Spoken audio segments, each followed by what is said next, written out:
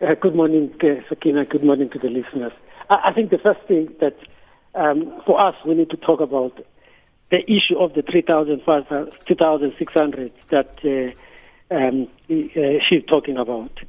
There's never been a promise of a 3,500 in any case. What has happened is that in the recommendation from the panel that look at what the rate of the minimum wage should be, they said it should be 3,000. It should be 20 rand an hour with an upper limit of 3,600. That's what they said. And at the negotiation at Network, we said, no, that's going to be unfair to workers who work more than 40 hours a week. Because if you do your math, 3,600 is for somebody who works 40 hours. She's correct in that.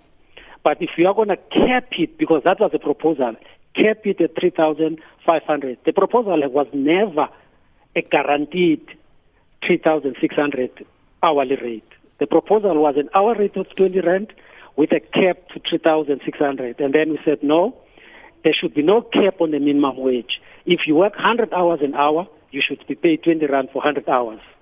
And that's what the change in that is. Therefore, we don't think there's anything sinister on that.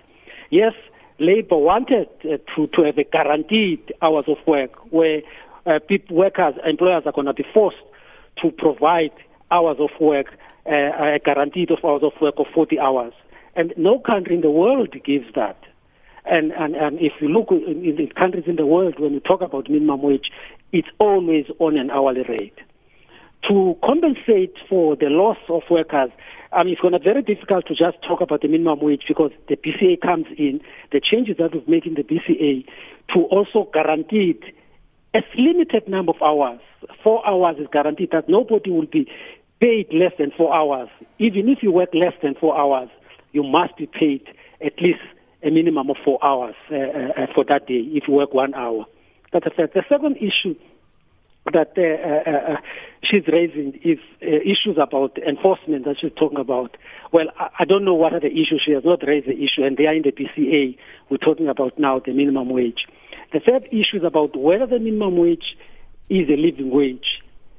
There's never been an intention to make a national minimum wage a living wage. A minimum wage is a basic minimum wage. And this is not the first time that we have a minimum wage in the country. Sectoral determination themselves are minimum wages.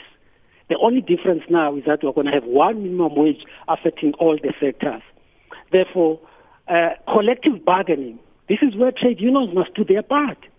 They've got to go out and organize workers and improve on the minimum wage and enter into agreements that are better than the minimum wage. But the basic is a 20 rand an hour.